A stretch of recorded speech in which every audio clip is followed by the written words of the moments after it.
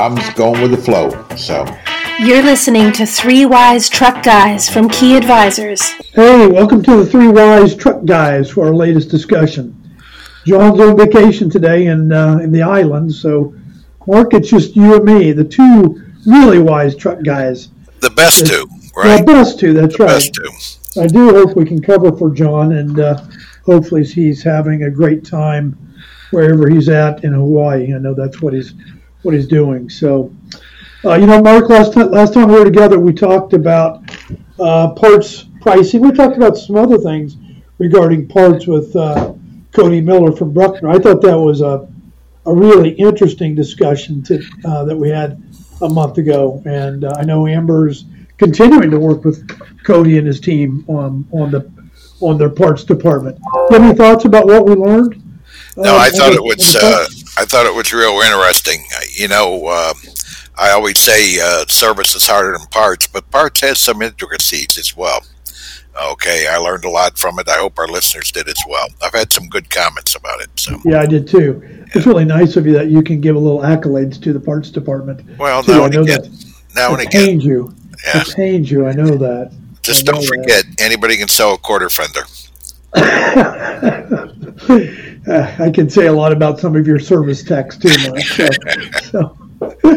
So, hey, we do have 2, maybe 3 special guests joining us. I know that Amber's with a customer right now. She's trying to get to this recording, but we do have 2 other special guests joining us, Mark, and we'll introduce those folks here in a minute. But first things first, let's start it off the way we usually do, Mark. So best practices that you've observed, best improvements, whatever you want to call it, that you've observed for the last 30 days or so that you've been out in the field and talking to people.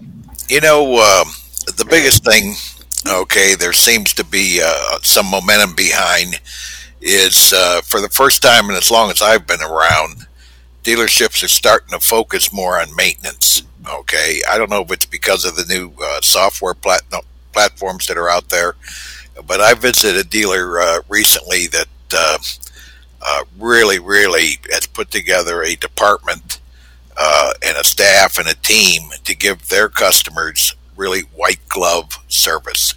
Okay, they're using Trip Vision and they're using Sentinel somewhat. Okay, but it's all about, if you're not familiar with it, it's all about predictive maintenance and reaction to the codes, to the telematics that are on the trucks, and they go as far as looking up the codes and what it means and advising the customers whether they need to get the truck to a dealership now or they can drive it till they get it back to their home office to go to the dealership and so forth. But they're monitoring and virtually diagnosing the entire customer fleet and looking at it every day and looking at the notices that are coming in for telematics along with predictive maintenance by such looking at the hours and the mileage and the maintenance package that the client wants and scheduling them in when they're in the home area of their stores, scheduling it into their stores with a dedicated technician and a dedicated writer to handle it. It's really a white glove experience. And when they're on the road, they go out of the way to schedule it to a dealer, obviously in their OE's make and models and so forth, but really giving white glove service. When I asked them why, most dealers believe that we've got more work than we can handle. Why would I worry about maintenance work that's typically discounted and so forth?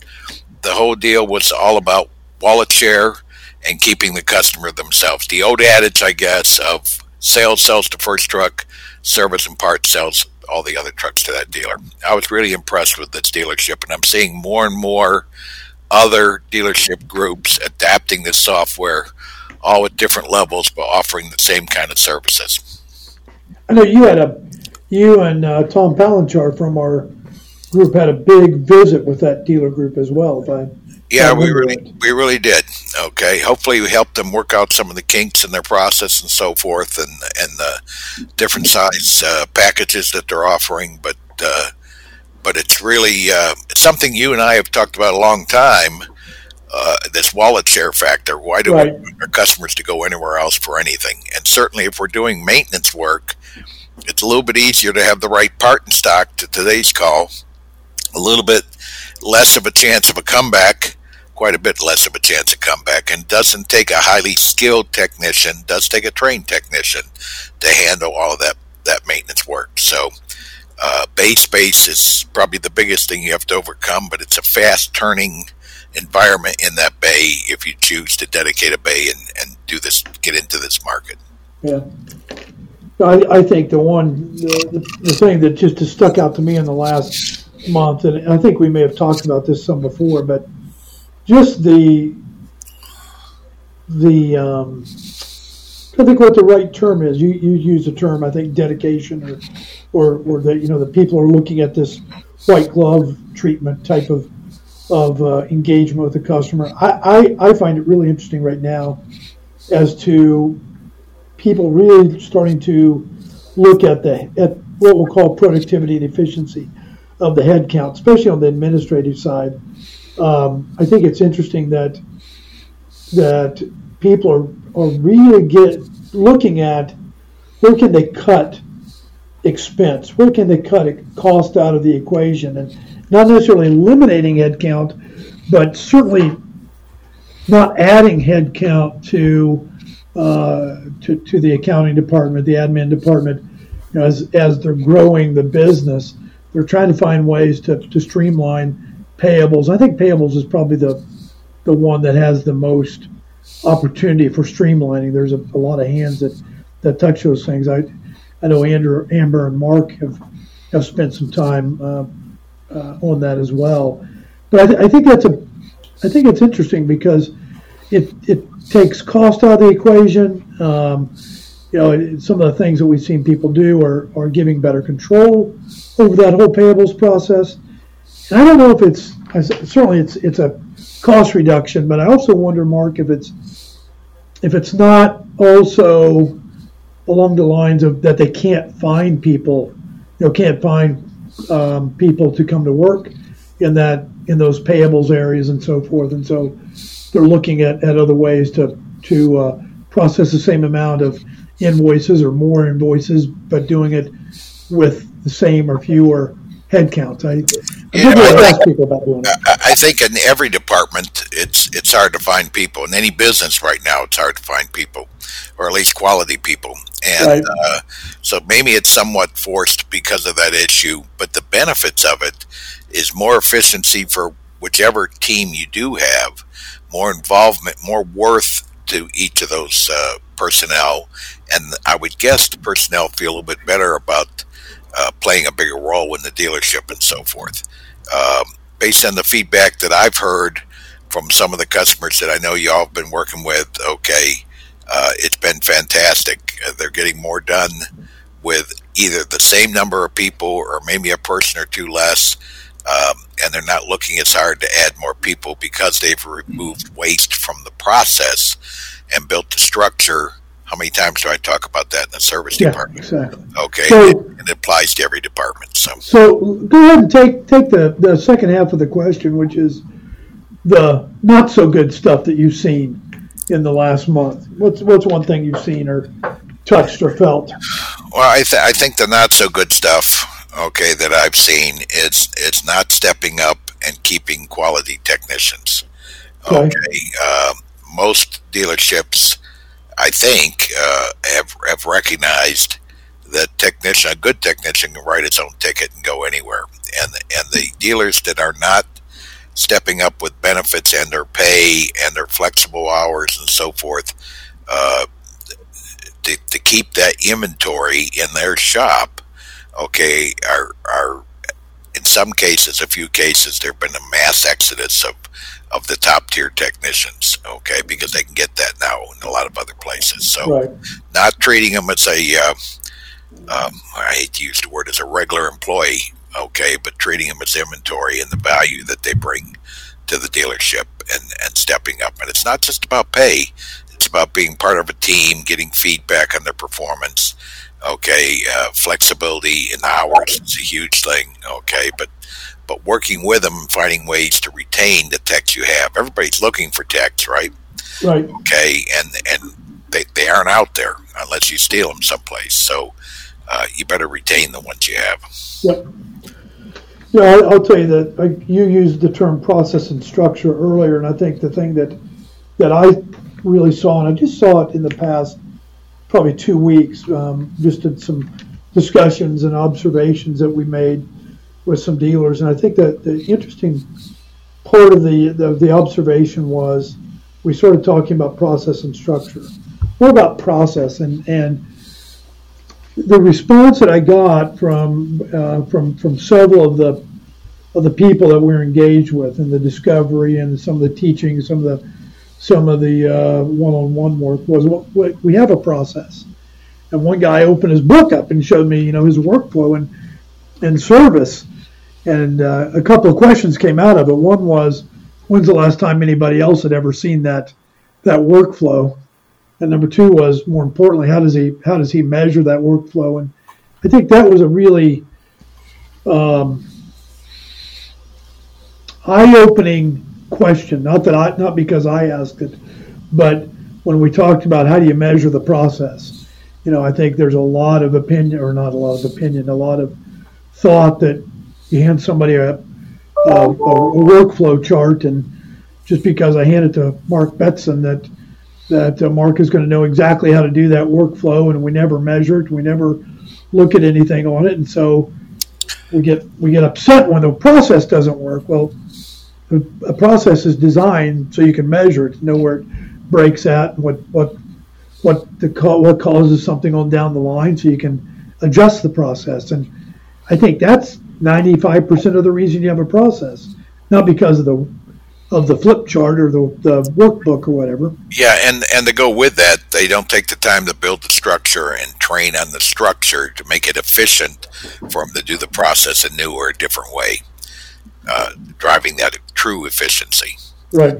So, I just think that a whole idea of measuring process, and I know that that's one of the things that we might get into here today with some of our guests, but figure out how you measure a process, not just open to last or anything like that, but those steps along the way. Did you do this step?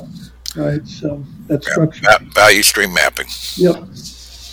Well, I tell you what. Why don't we move on, Mark? Why don't we get into our discussion here? So we are going to talk about the parts department again, and I think we asked this question last time, but when you work with the parts team, Mark, and in your engagements, what's the value that the parts department brings to your service engagements? And I know that they do bring quite a bit. I know, as much as you don't want to say they bring any, I know that they bring a lot if it's working the way you want it to. So yeah, well, even in a store that needs help, they bring a lot. Obviously, you can't do service without parts, okay? But more importantly, from the whole dealership, it impacts fixed gross profit significantly, very significantly, and as such, impacts absorption. Whether you're measuring fixed absorption or total absorption, okay, it drastically impacts those things and allows the dealership to be more profitable or have more cash on hand and so forth, okay? The direct impact to the service department is the ability to turn more hours. Now that equates to turning trucks faster back to the customer, less dwell time, and growth in service revenue, which, by the way, because of a parts to labor ratio, also helps the parts department grow as well. So it's exponential. In fact, one of my little spreadsheet worksheets that I use at almost every single workshop I do, I call the 6-minute rule. And if I'm making 75 cents for every dollar labor I produce, and my parts to labor ratio is 1-to-1, which is average today, and I'm making 28 cents on every part that I sell on repair orders, I think those are pretty close to our benchmarks. That's over $1 in gross profit for the total dealership for every dollar we take in through service, and you can't do that without parts. That's right. That's right. I'm going to just say the same thing that I said last time. That without parts, it's really hard to get to that fixed absorption number. That's That's right. But to your point, Mark, they have to work together because that is the only place you're going to get the more than $1 gross profit whenever you make a sale. And I think that's a really, really it's a really important thing to know. And of course, if they don't have the part and so forth, that just causes problems for right. For A lot of waste in the process automatically if the part's not in stock. So. Yep.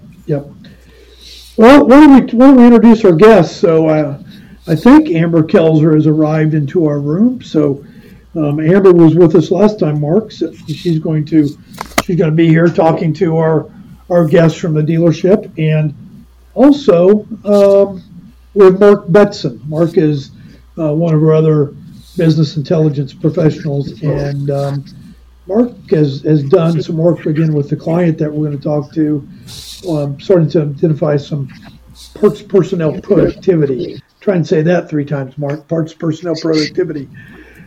Performance measures. There's another P in there for you as well. So Amber, welcome to the Thank podcast. You. I'm excited to be here. We're really glad to have you. Well, I know that you're not in the office today, and you had to be working with a customer. So, thank you for taking time.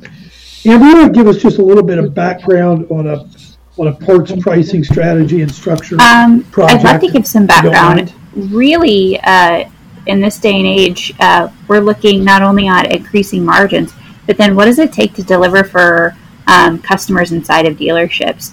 And luckily, the newest member of our business intelligence team has quite the background in looking at staffing productivity. So we really leveraged Mark Betson's skills to help look at the different ways to measure the process from the point a customer requests a part to the delivery of that part to the customer, and what it looks like from a staffing perspective. Mark, do you want to kind of explain a little bit of that? Okay. Yeah, sure. So first of all, thank you for letting me be a part of the podcast. Really happy to be here with you guys. Like Amber said, I've got about 8 years of process experience improvement, and a lot of that has been with inventory and throughput. So when I started hearing some conversation around the office here about a customer, a dealer who was looking at parts department staffing productivity and looking how to assess and potentially improve that. My ears perked up a little bit, and I thought, man, this is something that really is an interest to me. So I kind of got involved in looking at, in general, what are the industry standard metrics to look at, and what are the goals, what are the benchmarks, what are the key benchmarks for those metrics, and really, saw a couple that are great for a holistic look of the parts department. But we started looking at, what I kind of refer to as drill down metrics of, within the parts department, where are the specific areas of opportunities? What data can we look at? What metrics can we track to see exactly where our opportunities for improvement are? There wasn't a whole lot out there that we saw. So we kind of started getting creative and kind of said, well, a lot of the data's out there, and we might just have to kind of make some of our own metrics and then look at what the right benchmarks, what the right goals are. Started looking at that for this specific customer. I know we're going to get into that a little bit more later, but just as kind of an introduction, that's how I kind of became involved in this project. Great, thanks, Mark. Mark, I'll tell you what, I know we've got one other guest. I'm going to let you introduce our guest because I know you and he have a great long-time relationship, and you also have a affinity for some college football team with him as well. So I'll let you introduce him. Hey, Mark. All right, so Mark, I'm going to let you introduce our third guest. You and he have a long time relationship, a great relationship. I know you guys work on several projects together, and you also have this affinity for a football team together. So, Mark, I'll let you take Roll Tide, everybody. Roll Tide. Roll Tide. Key Advisors does have a long relationship with McMahon Truck Centers, and specifically Ryan Donald, who I guess is it Service Director, Vice President of Fixed Operations? What's your title, Ryan? Director of Fixed Operations, oversee parts and service. Parts and service. So let me introduce Ryan Donald from McMahon Truck Centers. Ryan, tell them a little bit about yourself, and then tell us a little bit about how you got involved on the parts side of this. Okay, well, to begin, I would like to say Roll Tide, since that was rolled out as part of the introduction there. I've been in dealership operations for 26 years. It's primarily all I've done is work in dealer ops. Started out as a technician, actually, and then a few years later became parts manager for a few years, service manager, general manager of our Nashville operation for 6 years. And then we created this position, Director of Fixed Operations, to oversee parts and service for the group. We have 10 rooftops now, so it became something that we needed to do from a corporate perspective. And I've held that position for, I think, 4.5 years now. So definitely been involved in fixed operations for a long time and really dig deep into both parts and service. So it's fun. Brian, do you have an accounting background as well? I do. I graduated from Middle Tennessee State with a degree in accounting. So I turned wrenches all day long and went to school at night. So that was a tough road to hoe, but we got it done. There you go. Well, we're really glad to have you. Okay, and it's nice to have somebody besides me on here that roots for the Tide. So great to have you, Amber. I know you've built a good relationship with Ryan as well. Can you tell us a little bit about some of the issues you and Ryan? Well, usually the way it works is Ryan calls and then I solve the problem.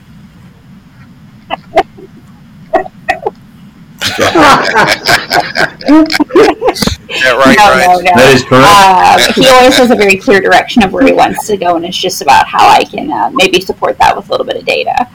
But honestly, initially, it was just looking at overall margin long time ago, it feels like, and saw some opportunities just based on the markets that McMahon is in and their OE. There was just some opportunity to grow the margin. And so then we initially just looked at where within the margin is the biggest opportunity. And we split it by source, really, to start. And then we split it by price code just to see how what the current performance looked like.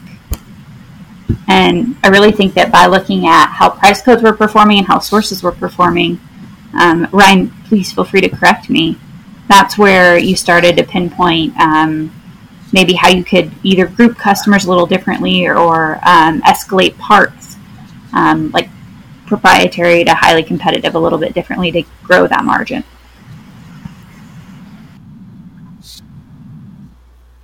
Yeah, I would say to start, our initial, we had really a litany of problems.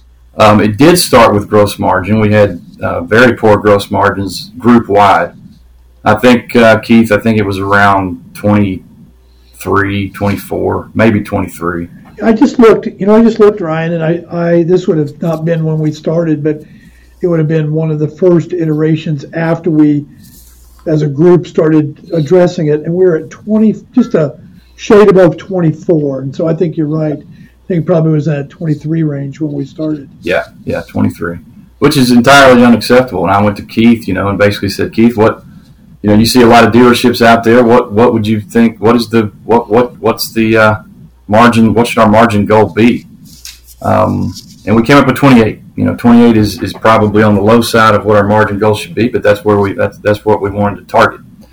From a group-wide perspective, as you acquire locations and you kind of take on the good habits and the bad habits of that particular location, and as we've grown, it became pretty obvious that we were doing something individual at every location. So we had no standardized pricing structure whatsoever.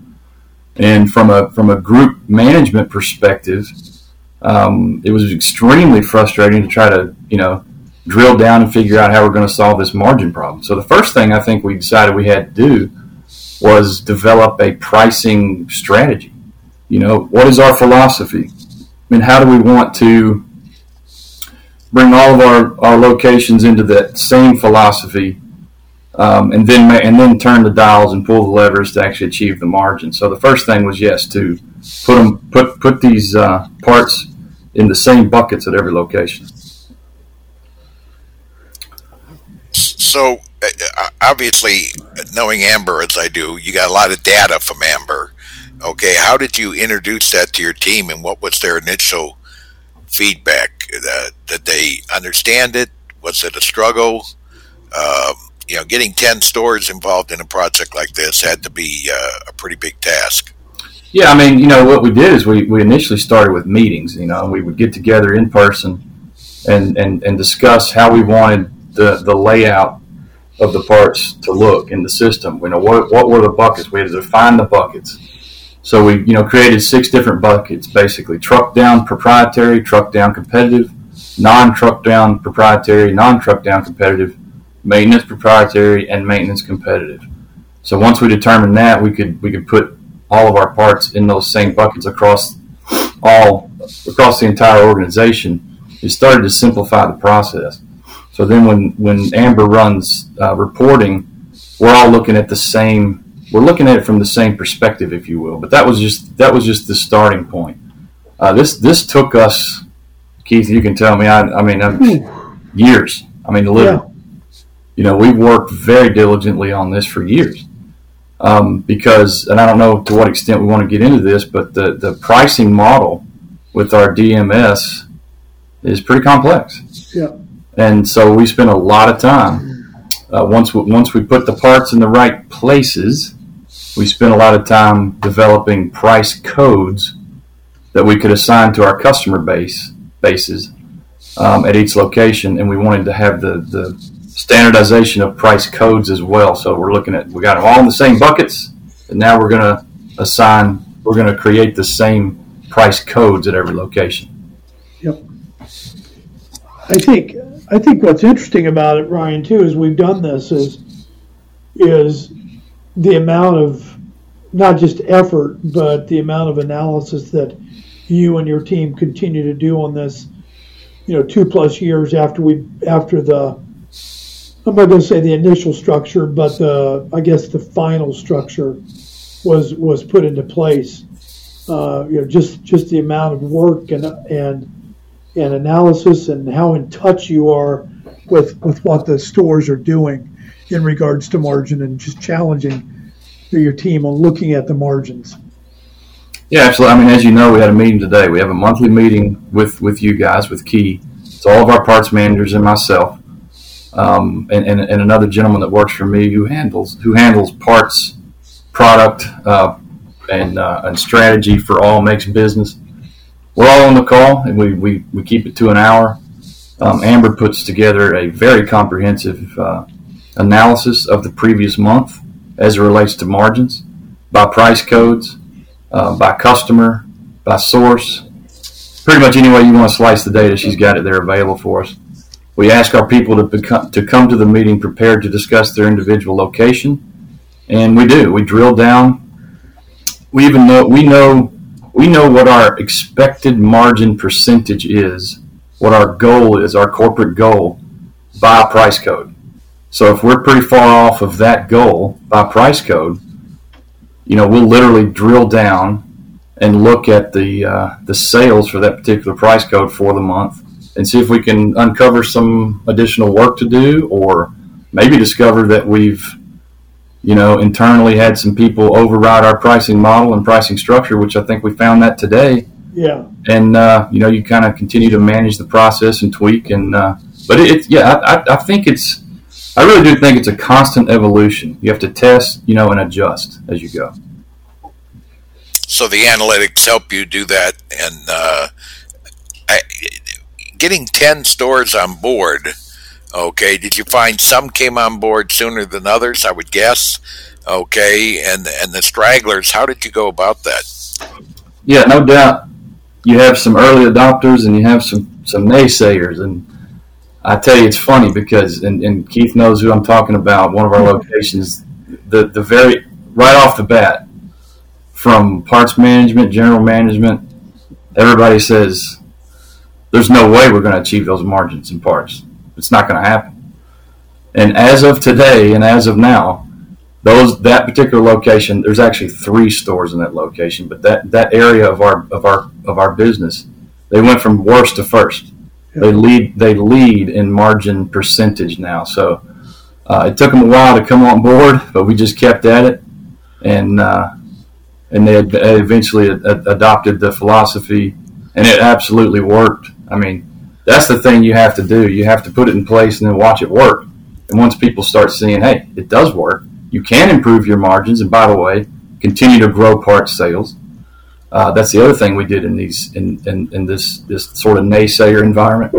So it's been a resounding success. Oh, that's great. You don't have to mention the percentages that you're running on, but you're happy with the improvements and the additional controls that you have in place at this point? Absolutely. And again, I'll reiterate, this is not a one and done. It's a constant evolution. If we didn't continue to have these monthly, check-ins, and if we didn't continue to have Key produce this analysis of data, I really feel like it's something that would probably start to wane. You just have to stay on top of it. And the other side of the equation too is there's a mix of parts in the business. So when we created our targets, we basically created our target margins by price code based on proprietary parts. And as we continue to add more and more vendor parts, it changes the mix of parts that we're selling in that particular price code. So sometimes we might miss our price code target margin by a fairly significant amount. But again, you don't just say, well, we missed it. We dig deep into the data analysis, and we understand exactly what's driving those results, and that is critical and key. Oh, that's good. So the other side of this, I think, Amber, was productivity. Did you offer some advice to Ryan on the parts productivity side, or how did you guys? To be fair, I think that question really originated with Ryan. I think he said, I have a lot of people in one of my locations, and it seems like maybe we need more. Is there any way you guys have of measuring that? Or Ryan, maybe that wasn't quite the extent of the discussion? Yeah, I mean, we have a location. Again, I'm trying not to name our location. Yeah. We have a location that seems to be heavy on people, and we've had a tremendous amount of sales growth in that location. The margins in that location are not always exactly where we want them to be. So I believe firmly that as you increase sales, for every additional dollar in increased sales, you're going to have an additional cost associated with that. So you have to understand, and I think that's something that's difficult for parts managers to understand sometimes, because they don't. Sometimes I think they think of the business in terms of what's right in front of them at the time. I need another driver. I need another truck. I'm having this issue. I need to put this fire out, blah, blah, blah. And so I think you have to really step back sometimes and go, if we're going to grow our sales, we know we're going to have additional costs associated with that. So we better produce margins that are going to that are going to produce a profitable scenario when we grow this business.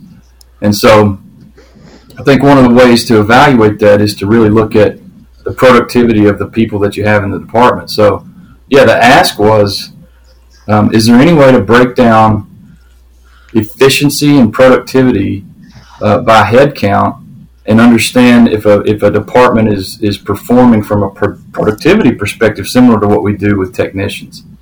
And then they took off and started to produce this analysis, which I think is really, really cool. Amber, you want to dig in a little bit deeper on that with Mark and you, and Ryan? Because I find this. We were just very, very discussing it. You and I in the room we like to call the campfire in our office, because I sometimes feel like that's where the meeting of the minds always happens.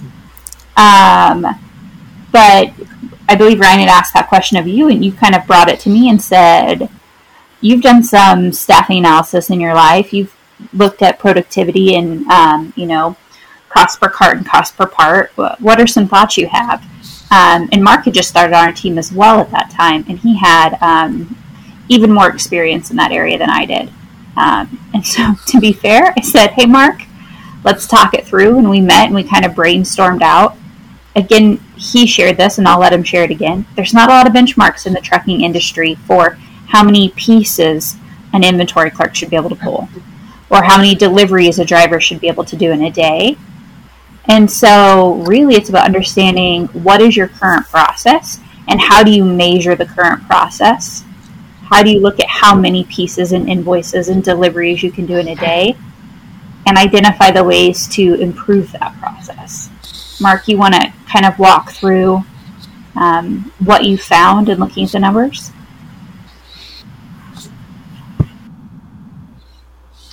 Yeah, sure. So the first metric that we looked at, not just for the one branch that Ryan mentioned that had increased sales and was adding staffing, but for 4 of the main branches, what we looked at was cost of goods sold per person per month. We knew that, again, that's kind of a holistic look of the parts department as a whole. How is the personnel in that parts department? What is their productivity, their efficiency like? So we knew that the key benchmark for that was 50,000. And what we saw is that there was a couple branches who were doing very well. One was we pulled 3 months of data, and for that 3 months, one of them was at 55,000 a person, and one was right at 60,000 a person. So we knew that within the same dealership, we had a couple branches who were doing this really well in the parts department, and we were able to kind of use that as a benchmark for some of these drill down metrics for the branches who were not doing as well. And so we could kind of use that initial metric to see, okay, so what should the ideal staffing be in each one of these branches? And so we determined that there really was a difference in the performance between these branches, and we needed to start determining, again, where is that area of opportunity? How can we drill it down? So the 3 main roles that we looked at within the parts department, we looked at counter people, including front and back counter people. We looked at what I call the warehouse worker, the employee who's putting away and pulling the parts from inventory. And then we looked at the delivery drivers. And again, we didn't really see metrics that were out there that were available to determine what should they be doing. How many deliveries should a delivery driver be able to make in a day? How many parts or pieces should a warehouse employee be able to pull out of inventory in a day? So we just took the data and started getting benchmarks from the branches that were doing really well. And we were able to see, again, how those lower performing branches or some branches that had area for opportunity, how did they compare, and what would be the gain when we look at ideal staffing and improvement to profitability if those parts departments were performing at the same level as the higher performing branches. So, Mark, did you have to take or Ryan, into consideration the geographical layout, how wide they were delivering parts, and those kinds of things as well? Yeah, absolutely. I think what Mark came up. And by the way, we're just, in my opinion, we're just scratching the surface with this stuff. I mean, this is brand new. We're still evaluating precisely what all this means. I mean, to his point, there's to my knowledge, no standardization, no benchmarks out there for these types of things, but it's fascinating to evaluate.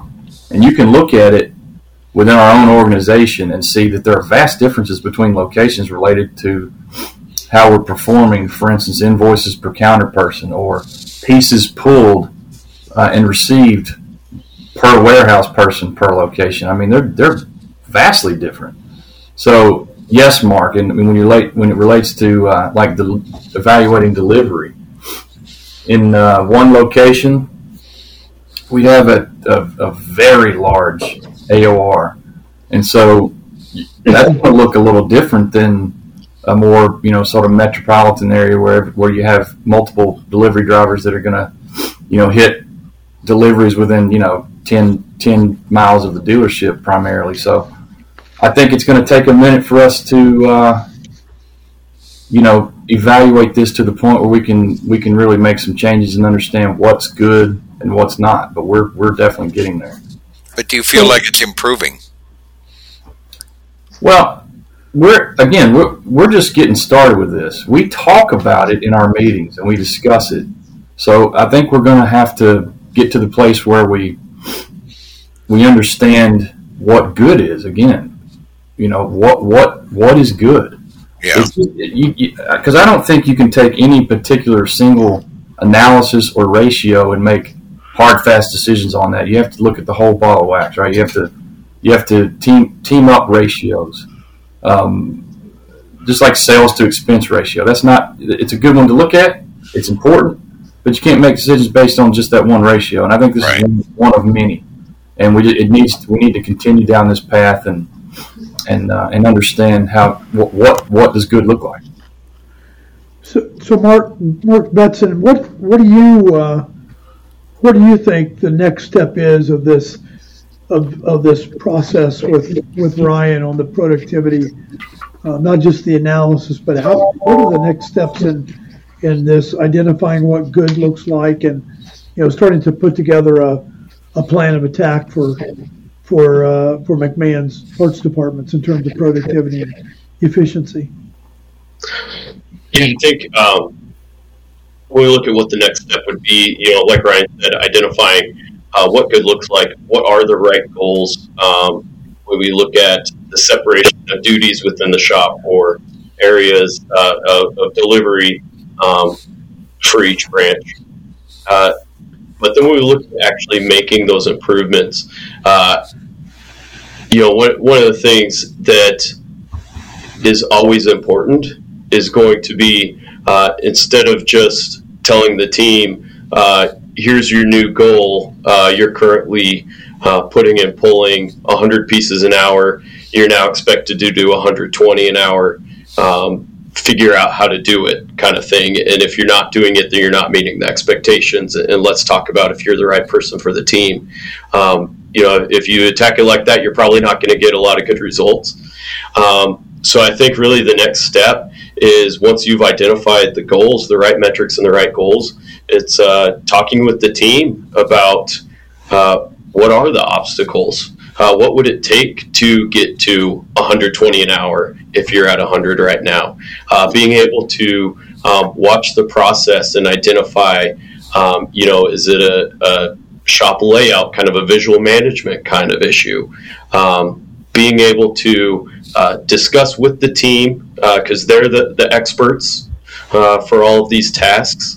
Being able to discuss with the team what obstacles they're facing, what they feel like is getting in their way, what tools or maybe technology could help them improve, and then being able to actually watch them do the work and see the process in person. I think once you've done that, then the step after that is just going to be to create the standard. So understanding for each branch, what is the reality for that parts department? What does the standard process need to be there? And then making sure that the whole team is trained on that, understands it, understands the metrics, the goals, and that's really when you can start auditing and holding people accountable. So I think you asked for the next step, and maybe I listed in my mind what 3 or 4 are. So, that's all right. All right. It could be hard for me to stop. It sounds like a big project. Sounds like a huge Absolutely. And I think with a lot of the stuff with my experience, the documenting, training, auditing, visual management, efficient layouts, that kind of stuff. A lot of it's not groundbreaking stuff. It just takes a lot of effort. It takes time, and it takes commitment to follow through. But it all starts with being able to measure the process, right? Absolutely. So, Ryan, go ahead, Mark.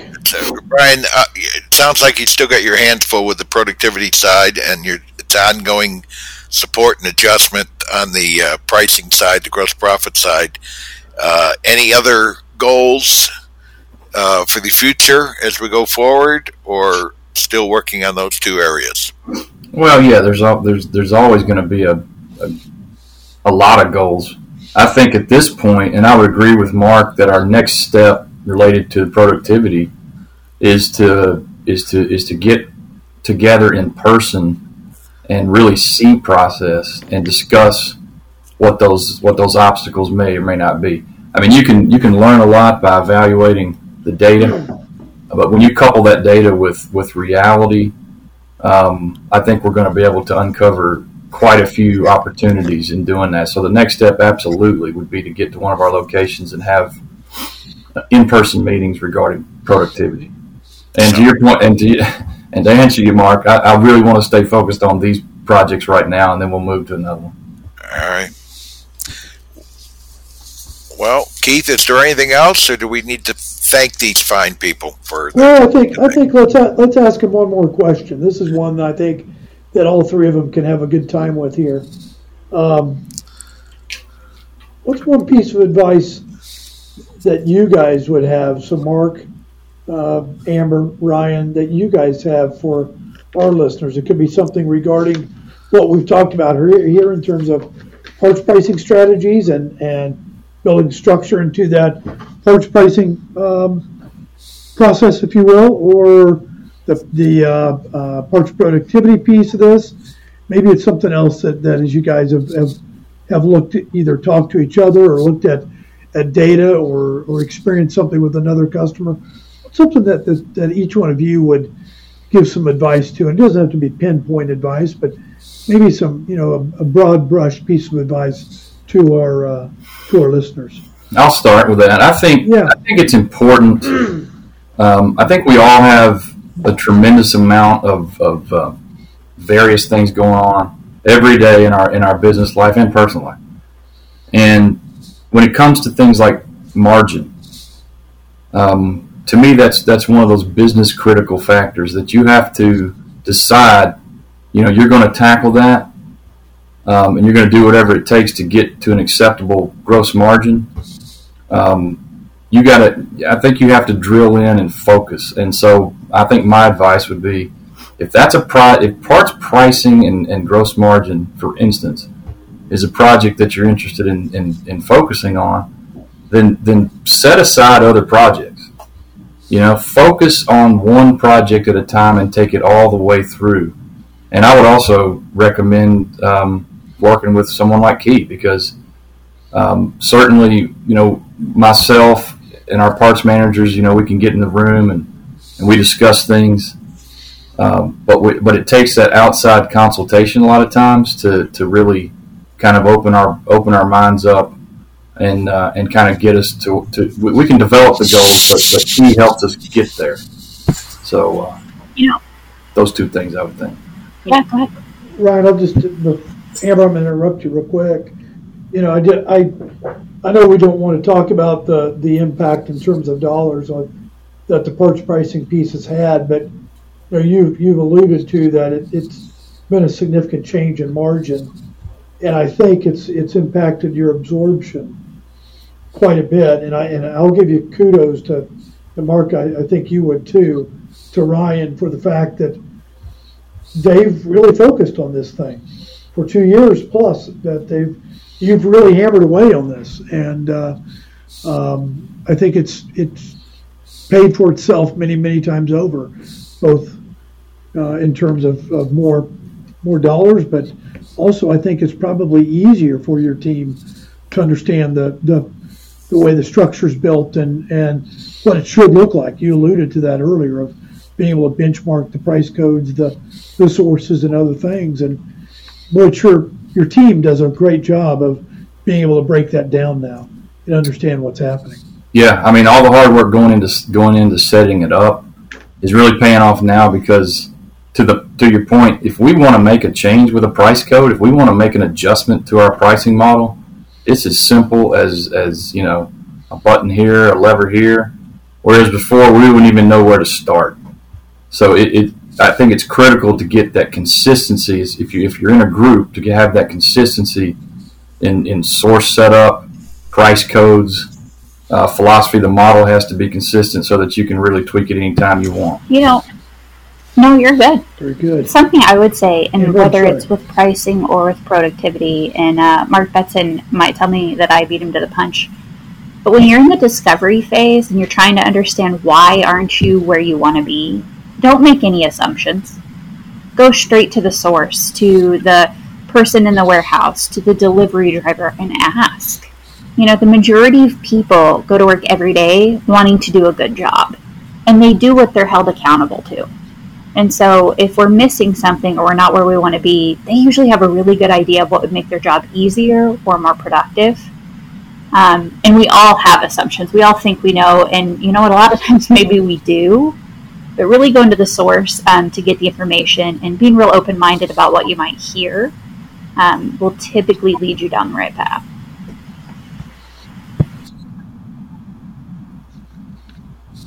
Very good. Mr. Betson, I'll let you close us out. Yeah, I would say simplify the decision-making process for your team as much as possible. So whether that's how to complete a task or what their top priority should be, where they should flex when there's not enough work to keep them in the right priority, in the top priority, simplifying their decision-making process as much as possible. It will reduce the chaos. It will reduce strife within the team of one person thinking, this is the best way to do it, or this should be our top priority, and that person doesn't think so. They want to do it a different way. So having standards, clear expectations, standard processes, and again, just simplifying all the decisions that they have to make, I think returns big results in the performance of the team. Very good. Well, thank you, Mark. Appreciate that. Mark, Amber, Mr. Donald, anything before we call it an afternoon? Any other thoughts, any other comments before we go? No, thanks for all you do for us, and that's been a great partnership, and we're going to continue to move forward in this partnership and create more success stories. No, we appreciate it a lot. Appreciate your time. Thank you. Thanks for engaging to work with, Ryan. Today. Thank you. All right. I'm going to pause this right now. Well, Mark. Thank you. Mark. Wow. You know what? Parts isn't quite as easy as I thought it was. Well, you're being kind to me. It's just because you've got the video on and you feel sorry for me or something. So Yeah. We can't make it in service without parts, that's for sure. And I think it works the other way around too. I appreciated all three of those folks being on. I know that you and Ryan have had a long-term business relationship, and it's a friendship as well. And I just think he's a fantastic, not just customer, he's just fantastic to work with and very knowledgeable about what goes on. And I really, really appreciate him taking time today. Well, and he really cares about the business and Yeah, he does. all of his locations. Great to have him. Yep. Great to have him.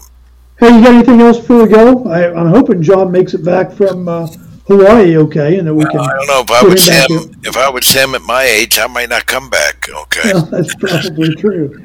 Lori may not want him to come back. Who knows? That's right. So, Yeah, so. but Anything thanks else to all for of you? our listeners. Yeah. Okay? We paused these for a while, and I guess we used COVID as an excuse, but we got a lot of feedback. They wanted it, so y'all let us know if this is the stuff you want. Absolutely. Right. So I think next time, Mark, I think we're going to talk about parts. I think we've got 2 more of these parts discussions that we're going to work through, and then we're going to turn to your favorite topic, accounting. Okay, good. So, Mark, as always, I appreciate you taking time to. Thank you, and make sure thank Amber and Mark Betson, and again, if Ryan, if you're listening to this, okay, thank you very much. Appreciate it. Absolutely. Well, thanks again, as Mark said, to all of our listeners. We appreciate all of you taking time to listen to us, and hopefully you gather something out of it. If there is topics that you'd like to learn more about, certainly you can reach out to us. You can reach out to info@keaadvisors.com, and it'll go to our website. You can drop a message there. Certainly Mark at KEA Advisors or Keith at KEA Advisors, and we'll certainly take your input and attempt to build something meaningful for you. If you're interested in talking to Amber and Mark Betson about the parts pricing strategies and parts pricing structures, how that might be beneficial for your dealership and how they could help you out, certainly reach out to Amber at KEAadvisors.com or Mark B at KEAadvisors.com. And they can help you with both the parts pricing strategy discussion as well as starting to talk about some personnel productivity analysis as well. With that, once again, I appreciate all of you tuning in, and we look forward to talking to you next month. So with nothing else to say, we'll talk to you soon. Thanks a lot. Bye-bye. Bye-bye. Thanks, everybody. Appreciate it.